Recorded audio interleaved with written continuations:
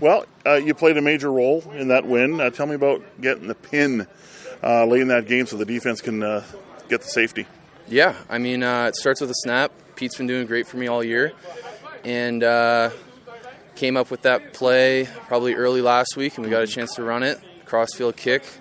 And it's really Coach Sept just putting us in a great spot to be successful. I'm wondering what you felt when you saw it roll in the right direction. Because I know Morley and I are looking at it, and I'm like, oh my gosh, it's going exactly where he wanted it to go. Yeah, a lot of the times when you put the ball on the ground, it's up to the football gods, but got a great bounce on it, and the guys did a great job covering it, so it really worked out.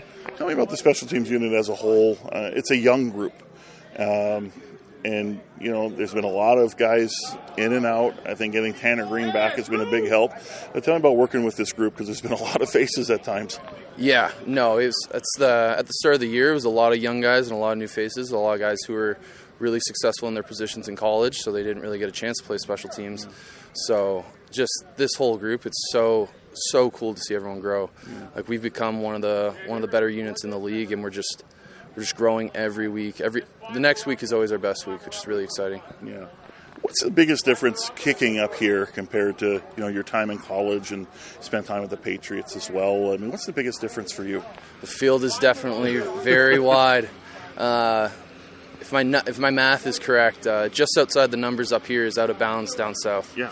So just really effectively playing the width of the field, and then hang time is an interesting subject up here because of the halo.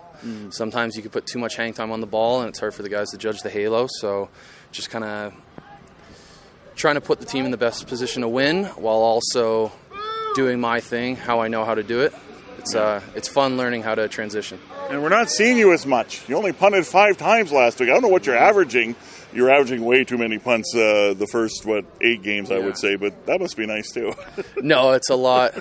I obviously like getting on the field a bit to punt, but it's a lot more fun for the team when I'm just holding. Every week there's a good returner that you're facing. Yep. Here's another one, and Terry Williams had a huge return in that comeback win over the Red Blacks. Do you look at tendencies of the returner, or is it just, I'm going to do what I do and we're going to let our guys, you know, kind of do what they do and put them in the best position to succeed? Yeah, I got a lot of faith in our guys. We're doing really well in the coverage, with it either being me hitting a good punt and putting the guys in position to make a play, or me hitting a not so good punt and the guys bailing me out. We're doing a great job containing all these guys. So last 2 times we played them, I can't remember if it's been the same returner, but we've done a good job. So it's going to be business as usual. Be a good challenge.